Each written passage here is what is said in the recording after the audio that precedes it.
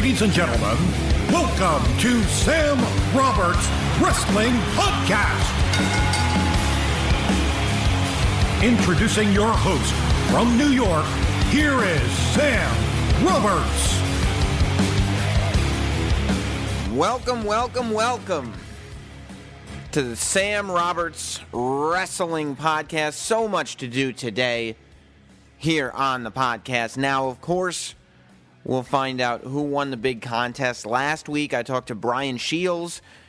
He wrote 30 Years of WrestleMania. Somebody has already won, and doesn't even know it, has already won a copy of the book, 30 Years of WrestleMania, along with a copy of WWE 2K15 on either PlayStation 4 or Xbox One, and a copy of WrestleMania 30 on DVD. We'll get to that when we get to the state of wrestling. But first, speaking of WWE 2K15 that's out right now, you're very lucky that there's even a podcast today, because quite frankly, instead of talking to you, I should be on my couch trying to further my career, Johnny Gumption's career, I should say. I've been playing a lot of WWE 2K15, and I've created a character named Johnny Gumption, hashtag Gumption, and he's climbing the ranks right now. He started in NXT. He defeated the superstars of WWE Superstars and has firmly planted a spot on the main event show. It's called Main Event. But WWE 2K15 is a blast. The career mode is so fun.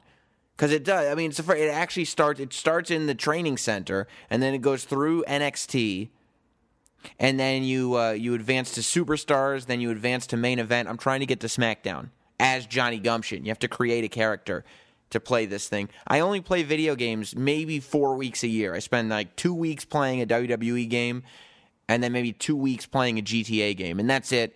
Right now, we're right in the mix of my 2 weeks of WWE games. So somebody's going to win that game, but with the help of the WWE Survivor Series, by the way, this week, we'll talk about Survivor Series during the State of Wrestling, but with the help of WWE and with the help of 2K Games, today's guest is Seth Rollins. Yep, Seth Rollins, WWE superstar, Mr. Money in the Bank, is today's guest. Now, I conducted this interview on Monday of this week. I had just been following Seth Rollins on Instagram and seeing that he'd been a part of the European tour that all the superstars from WWE were on. So I'm sitting there going, am I calling this dude in Europe? He flew on Sunday night back from wherever he was in Europe to wherever they were for Monday Night Raw. Monday morning was awake talking to me on the phone. 12 hours, maybe, after he landed from Europe, he was on the phone with me to talk to you. Then, after that, he went out and performed on Raw, which you saw on Monday, which we'll talk about during the State of Wrestling. But it's really impressive. Seth Rollins, back from Europe, here on the podcast. I wanted to get into a lot of stuff, and that's what I did. So without further ado, we'll get to State of Wrestling after we hear first from Mr. Money in the Bank, Seth Rollins. And now, the Sam Roberts Wrestling Podcast interview. I saw on Instagram that you were at the Romeo and Juliet house. Are you one of the guys? Because I think wrestlers are like comedians, where there are two different types of people. Like, some people just go to a town, stay in a hotel, and then go to the show, and then other people, to try to not make themselves go crazy, go and see kind of what's going on wherever they are at. Are you like a sightseer type person, or do you live in the hotels? I try to get out and see the sights, and went to Juliet's house, and try to get to the Eiffel Tower while we were in Paris and stuff like that. And we're working on limited time, but I do what I can to try to get out and make the most out of the time we do have. When did you realize, when you were wrestling, when did you realize you were actually making an impact on a global level? I don't know. Is the honest answer. I don't know. I still don't know if I fully grasp that concept. I think that there are times when we're traveling, when I go see a lot of times I go see those monuments and major things in the cities that you mentioned, and I still feel very small in a global sense because there's so many people and there's so many things all over the world, and it is really difficult to grasp that from in a mental standpoint. I think that people all over the world what's the word? They exist, on your, life schedule, I guess. Like, they really pay attention to what you do, and you make an impact, from Japan to China to South America to, every town and country in the entire, United States. It's really hard to grasp that and really fully understand, what that means on a day-to-day basis. I think for me, the biggest thing is, like, I'll walk into a gas station in, like, the middle of nowhere, Tennessee, and there's one person working at the counter, and I don't even know if they have cable, but they, like, know who I am. Right. Like, that's pretty outrageous to me still. It's hard to, like I said, it's really hard to wrap your head around, A, how big the world is, and B, how many people you reach as a WWE superstar. Because that's what struck me too, because I started thinking, like, a WWE superstar or whatever it is that you do for a living, you're doing it night in, night out, so it must be difficult to grasp that other people don't see it like you see it. Like, you'll get caught up in your sort of day-to-day shit or whatever it is that's bothering you and not realize that little thing that you just did made, like, this amazing impact on somebody in Germany or something. Yeah, that's, like I said, that's hard to grasp, and the only way I can really kind of get my head around it is take myself back to what it was like when I was a very young, boy watching professional wrestling, and how much of an impact it made on me to see my role models and my heroes on a weekly basis, doing what they love to do. So it's just cool that I get that opportunity now to travel the world, wrestle in front of crowds, that are bigger than I ever imagined, and I get to reach people on a very personal basis. Just being a professional wrestler, that's pretty special, and I don't think. I try not to take that for granted. I try to, accept and enjoy that responsibility. Who did you grow up watching? Like, who were the guys that did that for you? Hogan was the first guy who really captivated me, of course. I think anybody who grew up in the early 90s, that's how it goes for them. And then I really liked Shawn Michaels, Bret Hart, guys of that nature, Eddie Guerrero. I grew into, really appreciating that sort of style of wrestling. And then even as a teenager, I was a fan of, Daniel Bryan and CM Punk and Low Ki and Samoa Joe and Homicide and the early internet stars of professional wrestling. Even guys like the Amazing Red and Rick Blade and stuff like that. So I have a lot of influences kind of from all over the place. What's it like to exist in a locker room? Because the generation now, like, your generation are the guys that we all grew up watching as teenagers. The Attitude Era was on, and you still have some guys from the Attitude Era that are part of the company. Jericho's there from time to time, as well as, Big Show and Mark Henry and Kane and all these guys. What kind of do you immediately get out of your headspace that these are the guys that I watched when I was a teenager, and now I'm either teaming with them or I'm sharing a locker room with them or what have you? Does that occur to you at all, or do you just step away from it? No, I think you get, like you said, we do this so much. I think you get lost in it. Sometimes you forget, but it's real easy to take a step back and when you're in the ring and you hear Kane's music and he comes out and then you're standing in the ring with Kane. It's real easy to get sucked right back into, oh man, that's a big red machine. That's Kane. Right. That's The Undertaker's brother. I mean, you know what I mean? Like that sort of stuff. So like, for me, I try to take those moments for what they are, because it's still pretty cool to, be be able to, work with guys who you idolized growing up. That's not something that a lot of people get the opportunity to do again, and you gotta really soak that up a little bit, because it's awesome to have the opportunity to work with them, but also to have gained their respect as a performer is pretty incredible too. That's on another level. That's something you couldn't even have dreamed of really when you were growing up. Yeah, and I would imagine, but when you're doing it, I would imagine it's probably pretty easy to lose sight of. It seems like it's one of those things where, because you're performing on the highest level you can possibly perform, that's not really the zone you're in, but maybe when you step outside the ring, you're like, wow, wait, did I just have a match with the same Kane that broke the door off the Hell in a Cell in '97? Yeah, it's definitely one of those things where you sometimes it happens when you're just driving from town to town and you have a moment to kind of sit back and reflect, because while you're in the moment, you're just in it. It's hard to smell the roses per se. It's just, you just gotta, you're in it and you're doing it. And when you get back and you're on your own and you have some time to reflect, it's pretty cool to say stuff and think stuff like that on your own. It's definitely awesome. So when you came onto the main roster, obviously you were a part of the Shield, which was, it's hard to think of many factions that have had as big of an impact as quickly as you guys did. Do you think that was because of smart booking? Do you think it was timing, everything clicking at the same time? Do you think it was because you three guys together were different than anybody else? What do you kind of credit that to?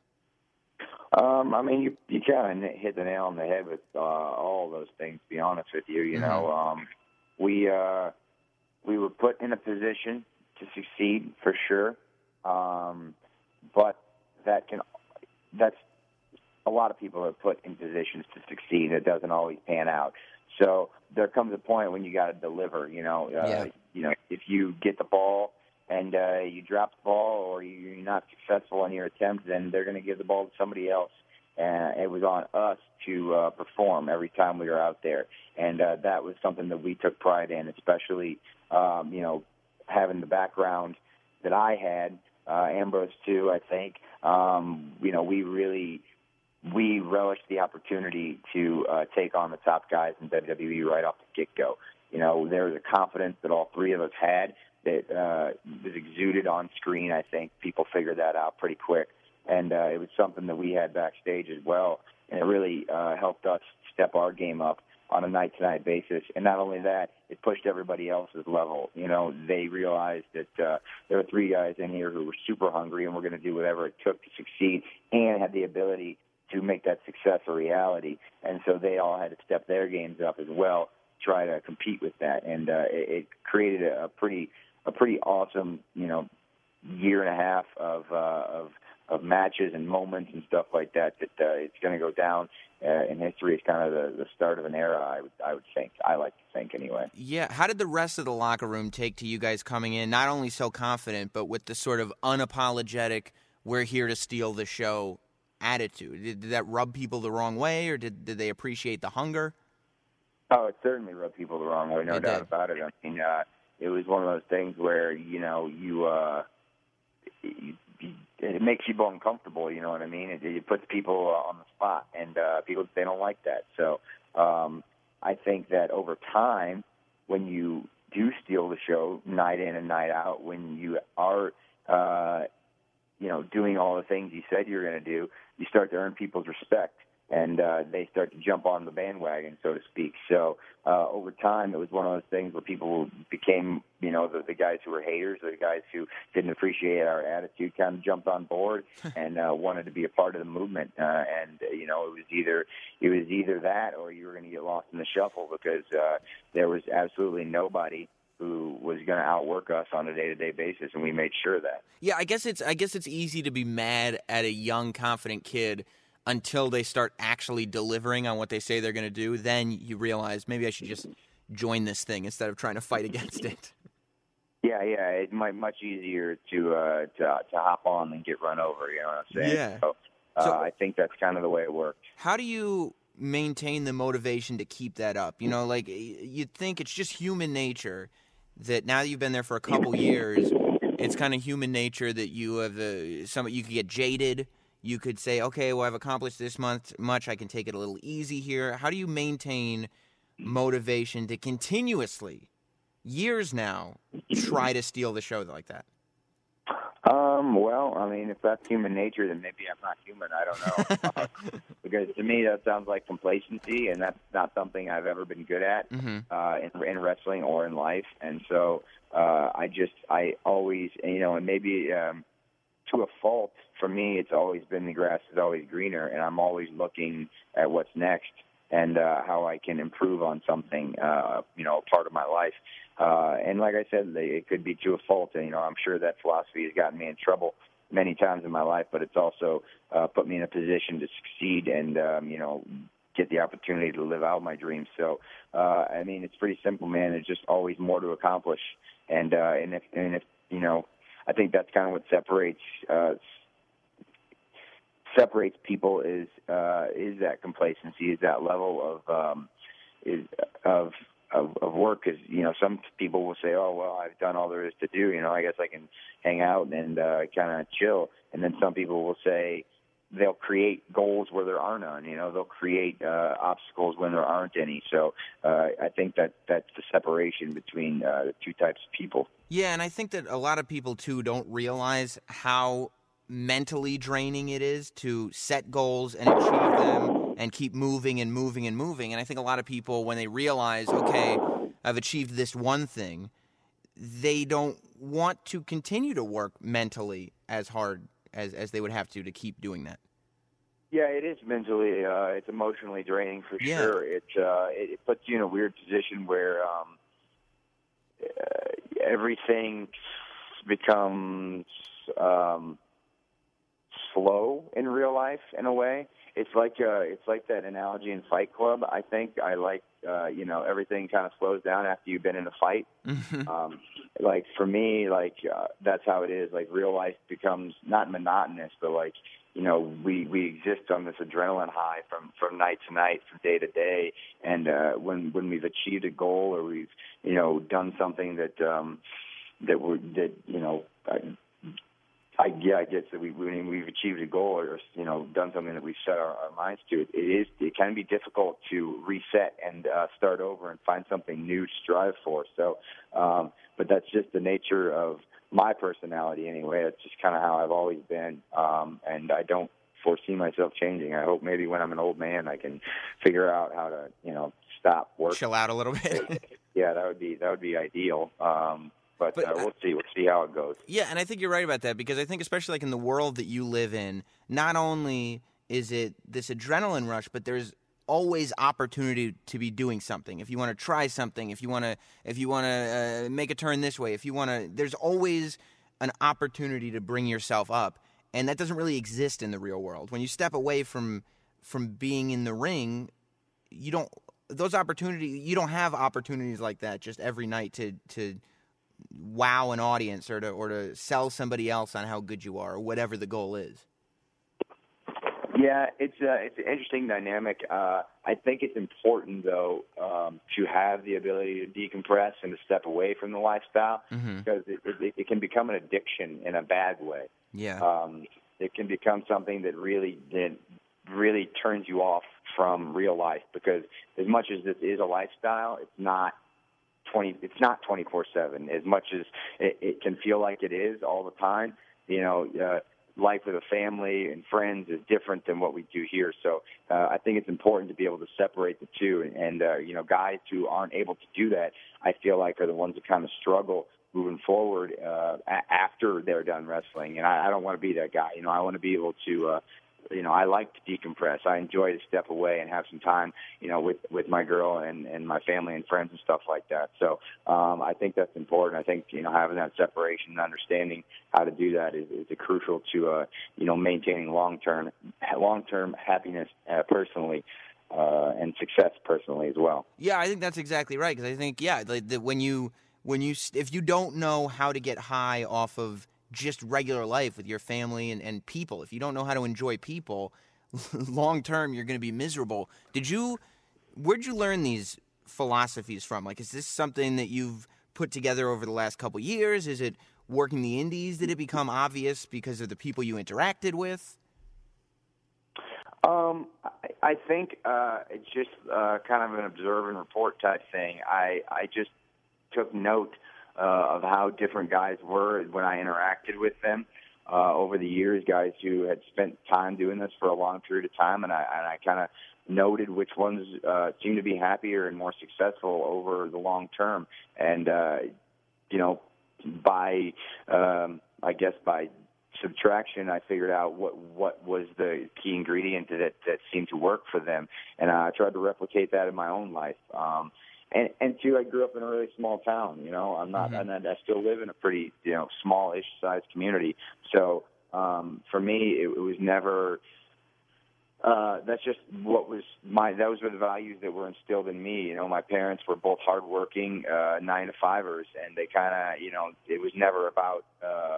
Life was never about how much money you could make or, how many things you could amass or anything like that. It was just about, how you treated people and your personal happiness and the happiness of those around you. That's kind of the stuff that mattered. So I think as far as instilling values, like that's kind of where that came from. My parents and grandparents and family and friends that I was surrounded by from an early age. You train like an animal. That's been that's made clear on Instagram specifically when you post like photos and videos and stuff like that. But first of all, have you all? It's sort of non-traditional.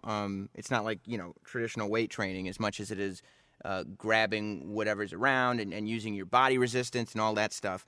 Number one, is that how you've always trained? And number two, do you have constant workout headaches? Because I swear to you, I go to the gym once a week and it takes me out for 12 hours doing 2 miles on the treadmill. Well, that's your first problem. You're on a treadmill. No, I haven't always trained like this. For me, CrossFit, which is my methodology of training, is something that I found about 4 years ago. I was doing kind of like bodybuilding style stuff before that, mixed with some cardiovascular circuit training a little bit, but I didn't really know what I was doing. I hadn't really studied any methodologies. I just read some books and magazines and kind of picked up what I could here and there. And then I found CrossFit through a buddy who was looking for a way to increase my metabolic output, my cardio capacity, and he turned me on to CrossFit, and I was basically hooked. And I dug deep into what the thought process is behind training like that, and it was something that really worked for me. It really mimicked the way I felt in a wrestling ring, and it has improved my overall health. I think, in a general sense, I'm stronger, I'm faster, I feel like I look better than I ever have, and I have more fun in the gym as well. So for me, it's I love it. I train like an animal is right, but I can never go back. I'll never go back to just going in the gym and doing 3 sets of 10, pec deck flies. I can't go there anymore. So for me, it's a blast, man. I don't see myself ever training any other way. Let me ask you about your Hell in a Cell match with Ambrose. Number one, were you happy with the way it came out? And number two, one of the things that came up, was it difficult to tell that story without blood? I was really happy with the match, to be honest with you. I loved it. I thought it was, it came about sort of unexpectedly, the Hell in a Cell match. I didn't think that we were going to go back there after SummerSlam and the night after, but the opportunity presented itself, and we were able to really capitalize on that opportunity, as we have all of our opportunities in the past. And I don't think it was that terribly difficult. Sometimes it's frustrating for guys in our era who saw the other Hell in a Cell matches that preceded us, and how much, in our opinion, maybe the blood added to the match and stuff like that.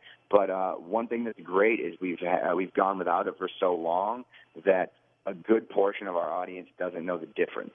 And so for us, if you just don't focus on it and you don't think about it that way, you're going to be able to relate to a larger portion of our audience, especially the younger kids and stuff like that, who don't know the difference. They don't know what that was used for back in the day. And so it was just it was a lot of fun. We did what we could, and I thought we absolutely made the most out of Hell in a Cell and what people have called the PG era over the years now. Speaking of pay-per-views, of course, Survivor Series is on Sunday. You got a lot going on right now because you're just back in the States. Survivor Series is on Sunday, and 2K15 is out on Tuesday for PlayStation 4 and Xbox One. Have you played 2K15? Are you a video game guy?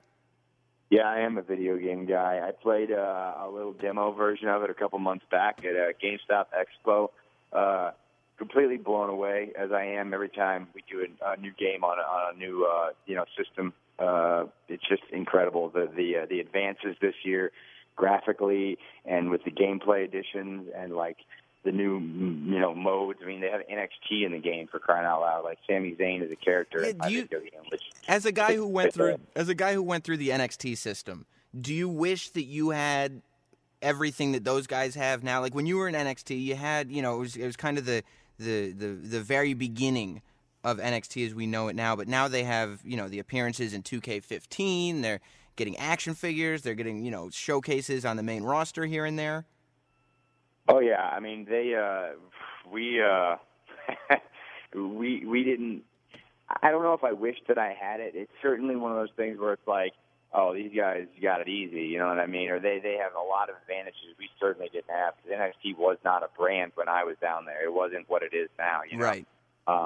But I wouldn't trade the way I, got to where I am for anything. I'm really proud of it. NXT, the independence, it was all great for me. I don't believe things happen for a reason, and I don't believe in fate or anything like that. But I'm certainly grateful for the opportunities that I had that have molded me into the person and performer I am. I think that's all crucial. I wouldn't be the same guy if I didn't come up the way I did. Well, I definitely recommend everybody picking up 2K15 now that it's out for all consoles. The next generation ones are maybe the best wrestling games that have ever come out. And, of course, Survivor Series is on Sunday. Real quick, Seth, before you go, are you okay with the fact that the WWE title is not being defended at Survivor Series?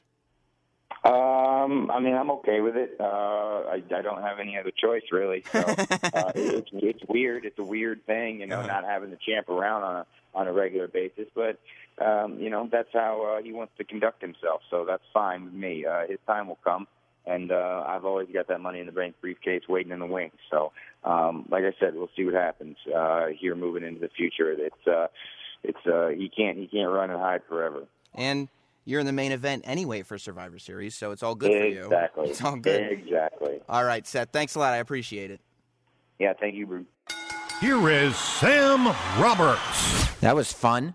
Big thanks to Seth Rollins for being a part of the podcast. He was a great guest. I think he was trying to say bro and then dude at the very end of the interview. So if you rewind back real quick, I think he said brew. But either way, I don't care what Seth Rollins calls me. As long as he does so on this podcast, I'm good with it.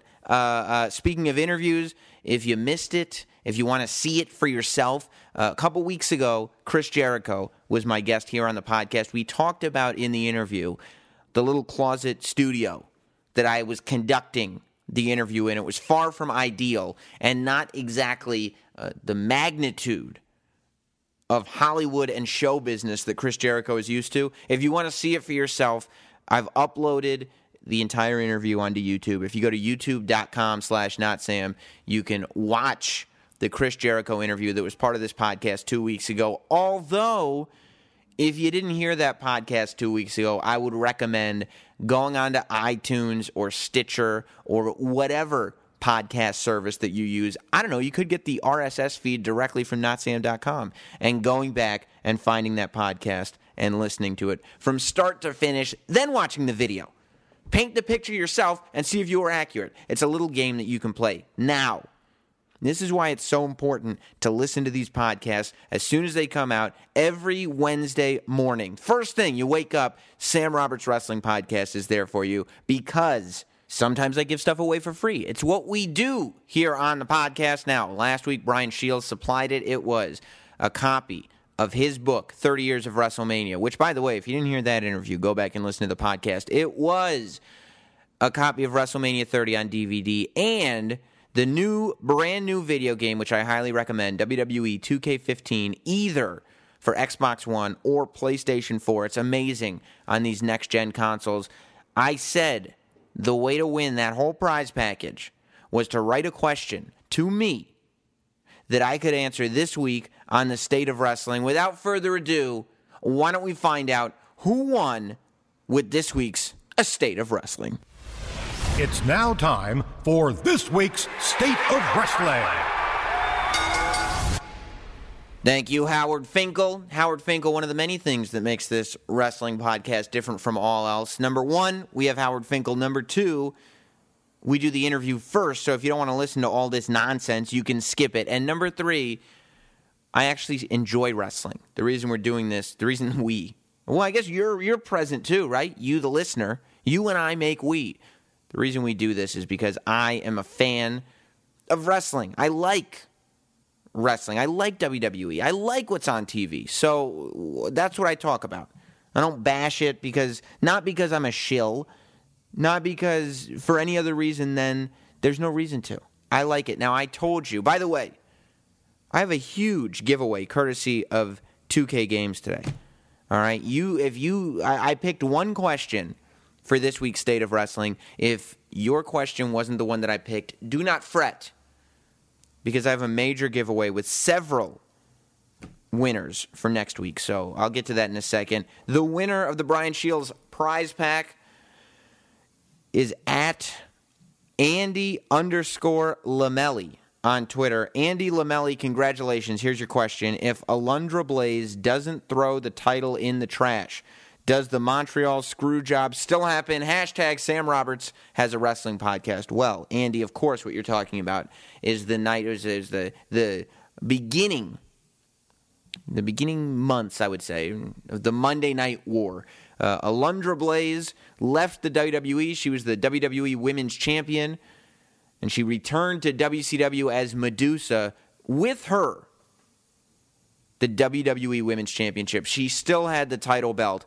And she walked onto television, and she threw the championship belt in the garbage. It destroyed the women's division. It was years before the WWE brought back the Divas and reinvented their division. They were traumatized by the fact that they felt that Alundra Blaze became Medusa and devalued that division by taking the championship and throwing it in the garbage. Now, do I think that the Montreal Screwjob still would have happened? Absolutely. Here's why. The Montreal Screwjob, of course, was when Vince McMahon he became this character, but he didn't wisen up Bret Hart to what was going on. Bret Hart and Shawn Michaels wrestled at Survivor Series 97.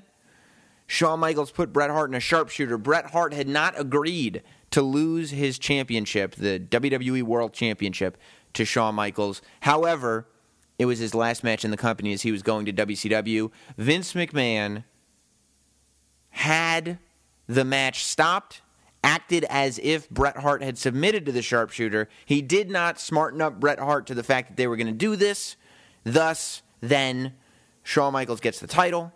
Vince McMahon looks like an a-hole, and Bret Hart is left feeling silly. He's embarrassed because he's made to look like a fool in the middle of the ring, and it traumatized that man for a long time, as it would anyone. Now, I understand what you're saying. You're saying this is a world of storyline. Things like this happen. The titles don't really mean.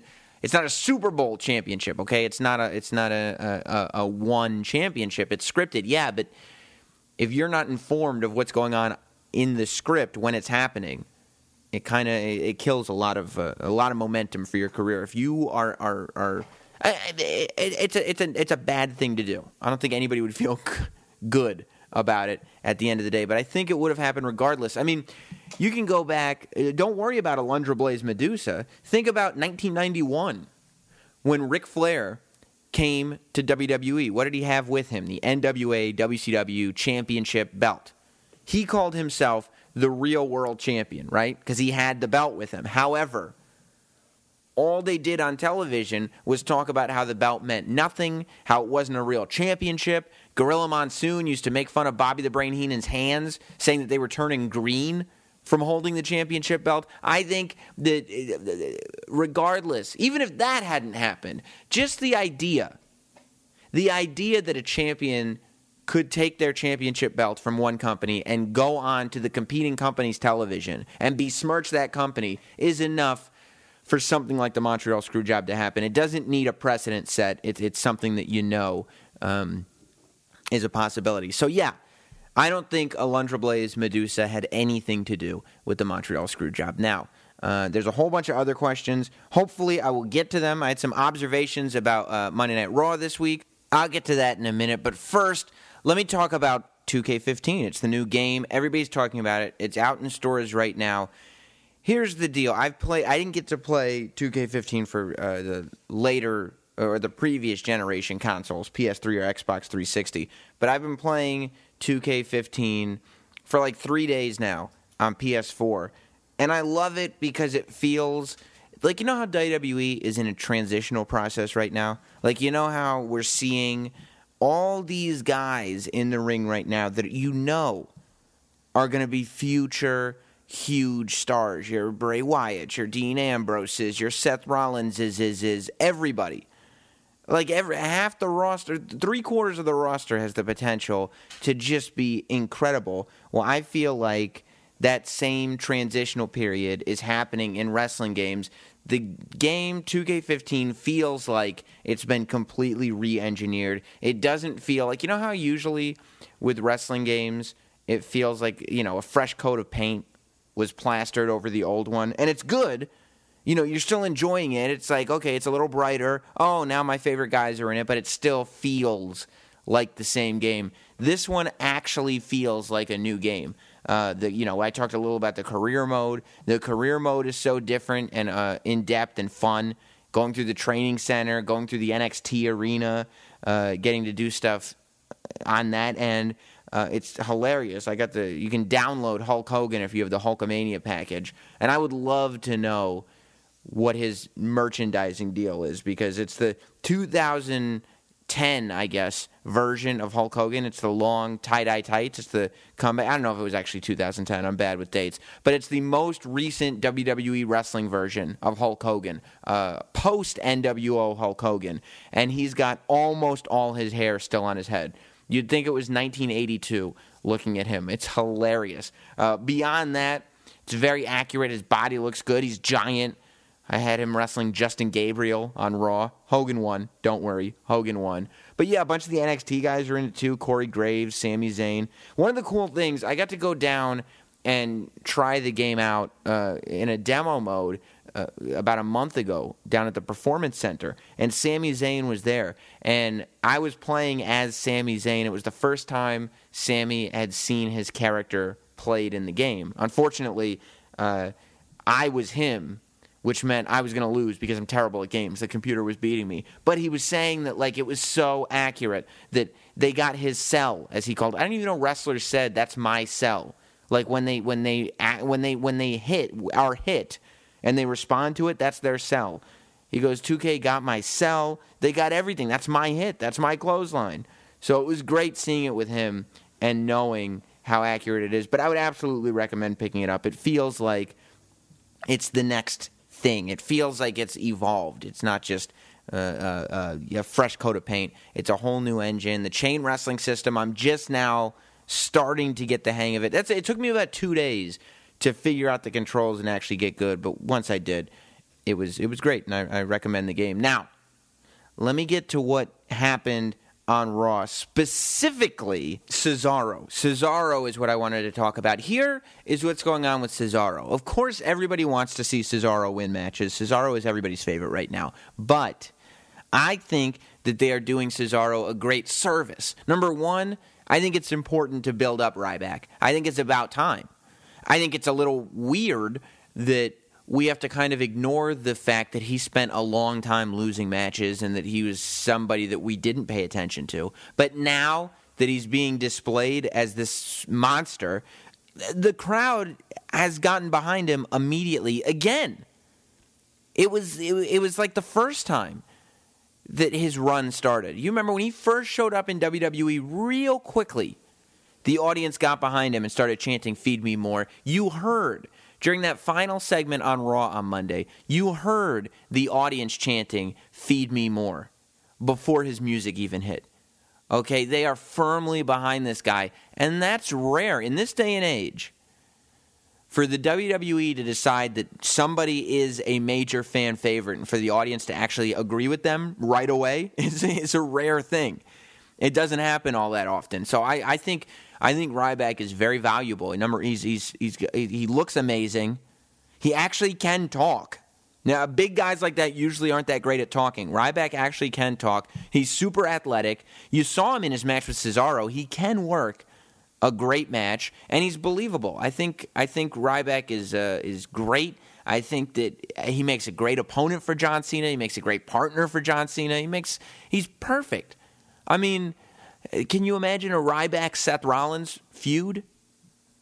Okay, Ryback being this sort of good monster, trying to win power, win the title, win whatever's on the line from the Authority, and Seth Rollins being his weaselly self that he plays to perfection.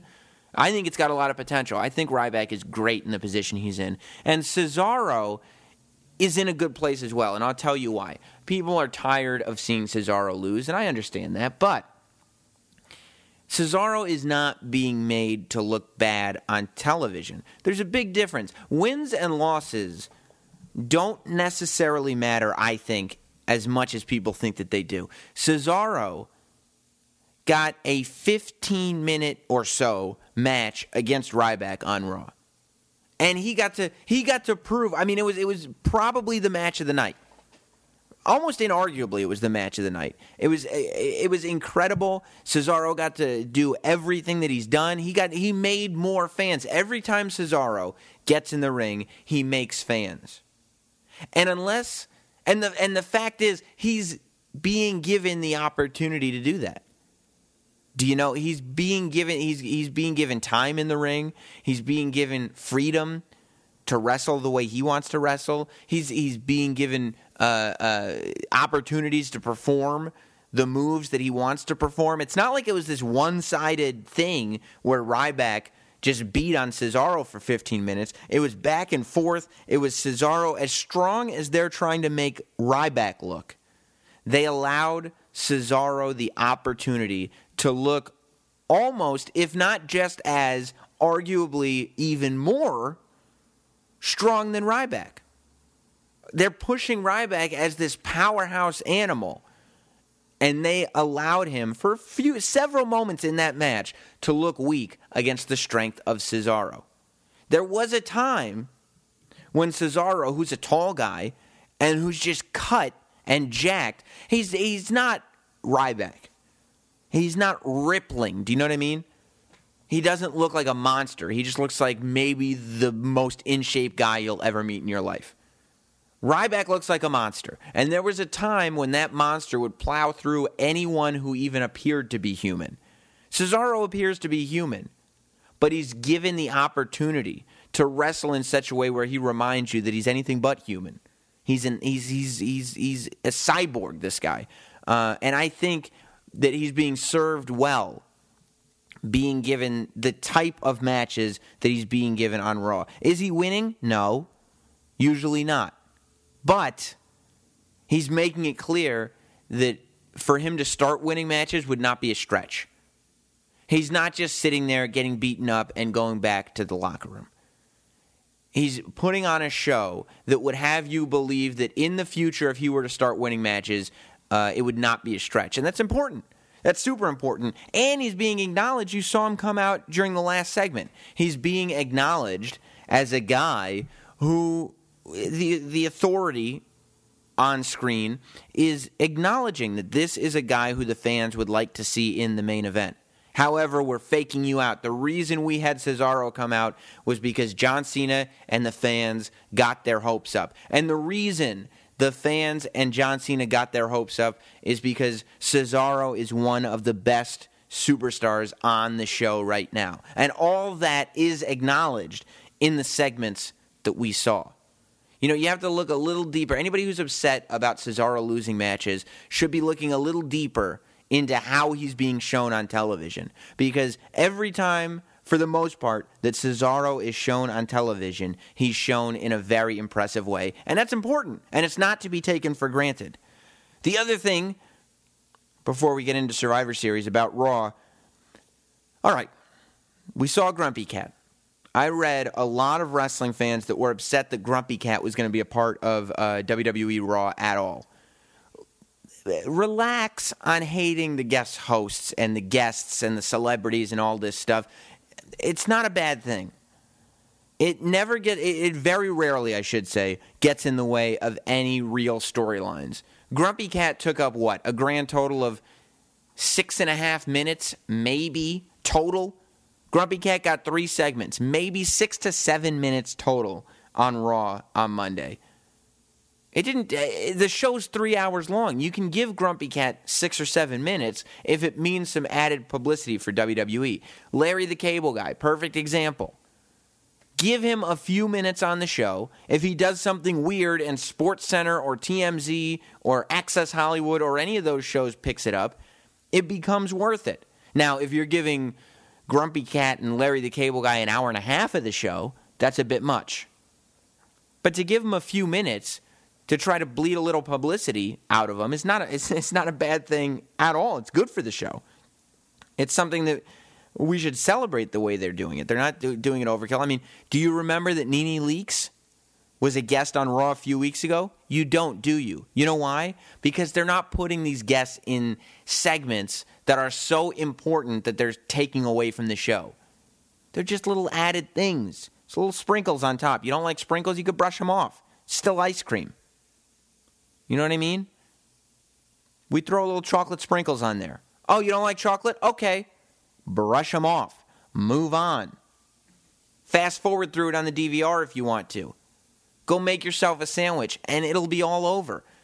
And you can get back to the show that you're tuning in for. So I just don't think it's anything that's worth complaining about. Let's talk a little bit about Survivor Series and what's going on.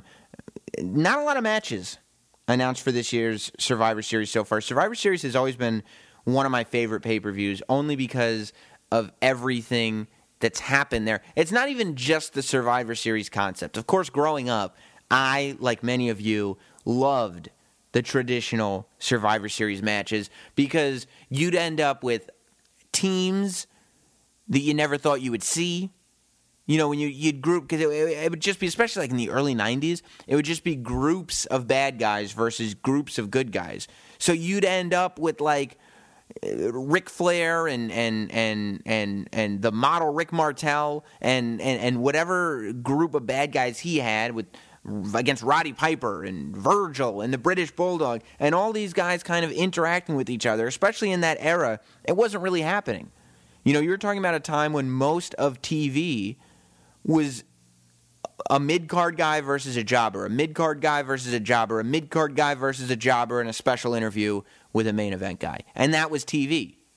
So when you got to see 8 mid-card, main event level superstars all in the ring, all at one time, interacting with each other in ways that they normally wouldn't, it was always super exciting. I even liked the 92 Survivor Series, when they kind of abandoned, that was the first pay-per-view, Survivor Series pay-per-view, where the Survivor Series match became not the selling point. You know, 91, they experimented by putting the Hulk Hogan-Undertaker World Title match, which I thought was, that was great. I was, 7, 8 years old, probably 8, at Survivor Series 91, and seeing The Undertaker beat Hulk Hogan for the WWE Championship, that reminded me that anything is possible. That was the magic of wrestling. And then flash forward a year, I enjoyed Survivor Series 92 as a kid. I enjoyed a nightstick match and a coffin match and Mr. Perfect coming back. And they had one Survivor Series match in there, and the head shrinkers, and Afa was eating turkey legs at ringside. I thought it was great. And then they went back to traditional Survivor Series matches. I've always liked the Survivor Series. It's been a little less exciting in recent years as it's kind of meant less and less, sort of, only in the sense that it's become a more traditional pay-per-view. I mean, you still get moments. Don't forget you had The Rock's big comeback match, not at a WrestleMania, but at Survivor Series, when he teamed with John Cena against The Miz and R-Truth, which is, mind-blowing to think that The Miz and R-Truth were that big of a tag team. But in that moment, R-Truth was a big main event heel for a second. I like that this pay-per-view, and I'll tell you why Survivor Series works for this moment. It's a little complicated not having Brock Lesnar on the shows. I talked to Seth Rollins about it in the interview. He said, yeah, it's weird that there's not the WWE champion on TV, and he probably has his reservations about that. We all grew up watching at the same time when the champion was always on TV. I don't mind so much that Brock Lesnar is not on TV. At this moment, I don't, because I don't think the shows have suffered. When the shows are suffering, I still feel like the main events are main event worthy. I didn't feel like Hell in a Cell was lacking a main event. I don't feel like Survivor Series on paper is lacking a main event. I think that's the difference. If you can build up pay-per-views to the point that the matches mean as much as they can possibly mean, then maybe you don't need to have the champion at every show. The whole time, CM Punk was the WWE champion. Maybe not the whole time, but a good portion of the time. The WWE championship match at pay-per-views were not the main events. It wasn't. You'd have CM Punk wrestling somebody, defending his championship, and then in the main event, John Cena was wrestling somebody. And what Brock Lesnar taking the title and being off TV does is it ensures that championship is as high in the main event scene as anything can be. Look at WrestleMania. Last year. Not WrestleMania 29 and 28. The big matches on the show featured The Rock, and it wasn't about the championship. It was about the returning Rock. It was about the fact that you have to watch WrestleMania because The Rock does not wrestle every day. When CM Punk defended the championship against Chris Jericho at WrestleMania 28, it was an amazing match, and it was an important match. And storyline-wise and moving forward, it was probably a more important match. But all around, in terms of why you're watching the show and in terms of WWE history, the most important match on the card at WrestleMania 28 was John Cena versus The Rock. Right? Right. So, Brock Lesnar being off TV makes him more of an attraction. The fact that he's not on every pay-per-view means that when he is on a pay-per-view, when he is on an episode of Raw, when he does an interview on WWE.com, everything that he does becomes must-see. Now, if you have the WWE Championship on, say Seth Rollins, what you do is you make it so that when Brock Lesnar returns, he's now a bigger deal than the WWE Champion. And that, I think, is more harmful to the title than the champion being off TV. I think if you have a superstar that is bigger than the champion, then that's problematic in terms of the title. And nobody in that company right now is bigger than Brock Lesnar, and that's because you don't see him. Maybe The Undertaker is bigger than Brock Lesnar, but that's only because we don't know if The Undertaker's ever coming back. Brock Lesnar, we know, is going to come back. We don't know when or if The Undertaker's ever coming back. But you could say The Undertaker's bigger than Brock Lesnar because he's got this legend about him. Brock Lesnar beat him. So that problem is taken care of. I think that Brock Lesnar keeping the WWE Championship off TV heightens, not decreases, but heightens the value of that WWE Championship. Because now, the most intriguing, the most must-see, the biggest main event caliber superstar in WWE is the WWE Champion. And that's what that title is supposed to mean, right? Once you're WWE Champion, there should be nobody on that roster that's a bigger deal than you. And there is nobody on the roster that's a bigger deal than Brock Lesnar. And when Brock Lesnar finally does lose the WWE title, it's going to mean that much more to whoever wins it. When Brock Lesnar loses that title, the person who wins it will probably be looked at as somebody who truly deserves to be called champion, whether that's John Cena, whether that's somebody else.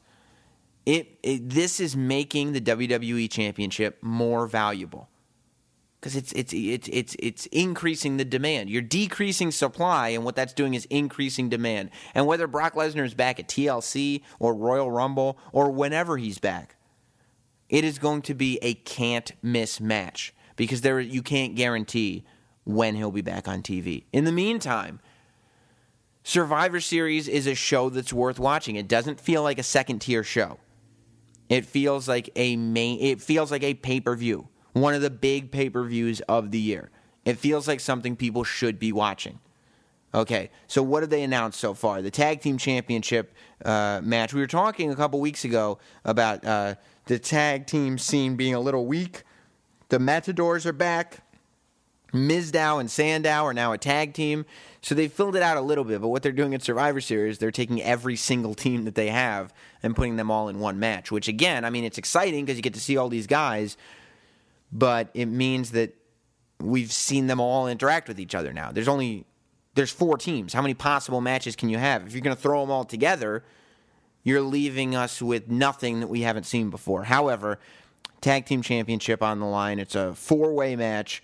It's Miz and Mizdow versus, of course, the tag team champions, Goldust and Stardust, versus Los Matadors versus the Usos. So, I mean, it's going to be a great match. It's always a great match. But, you know, I'm sure that they're building out more teams as we speak, but definitely need some depth in the tag team division. AJ and Nikki Bella for the Divas Championship. Love the Bellas.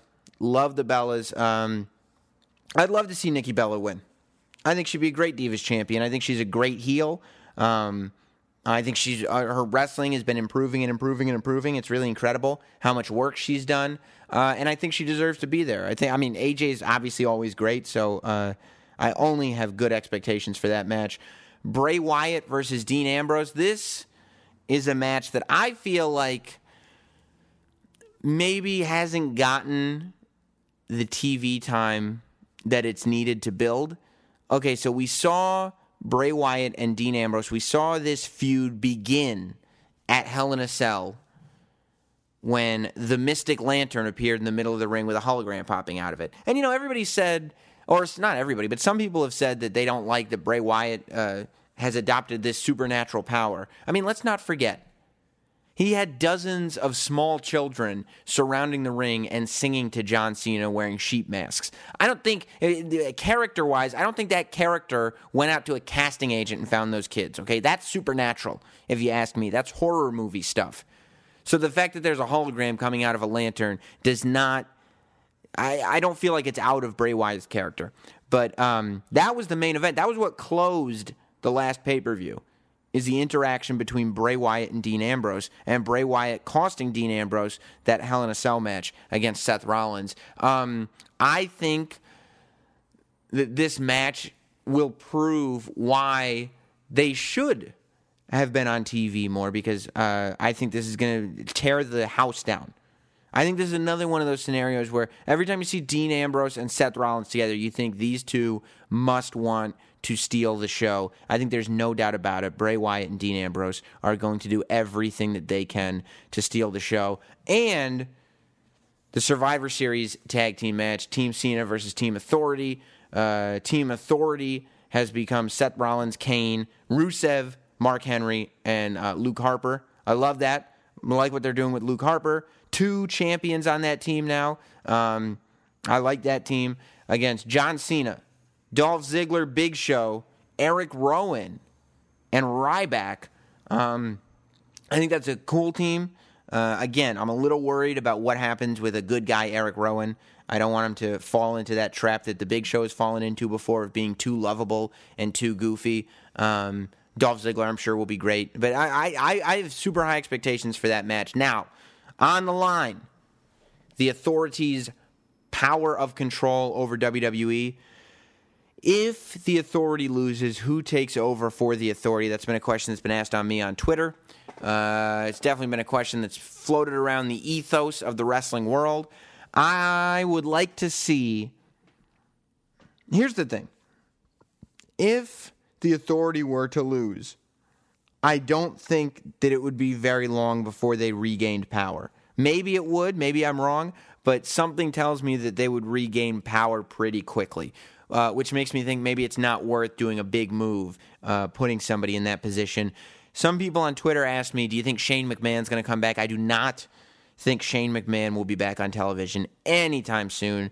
I have not heard from him or read anything that says he has any desire to be back in the wrestling business. But I would like to see Ric Flair come back and take the role of Authority. If John Cena's team is victorious over Team Authority, I think it'd be really cool, really interesting to see Ric Flair in a position of power in the WWE character-wise. And I think it'd be a cool setup to watch Triple H feuding with Ric Flair, two former Evolution teammates, over the power of WWE. So there you go. Survivor Series is this weekend.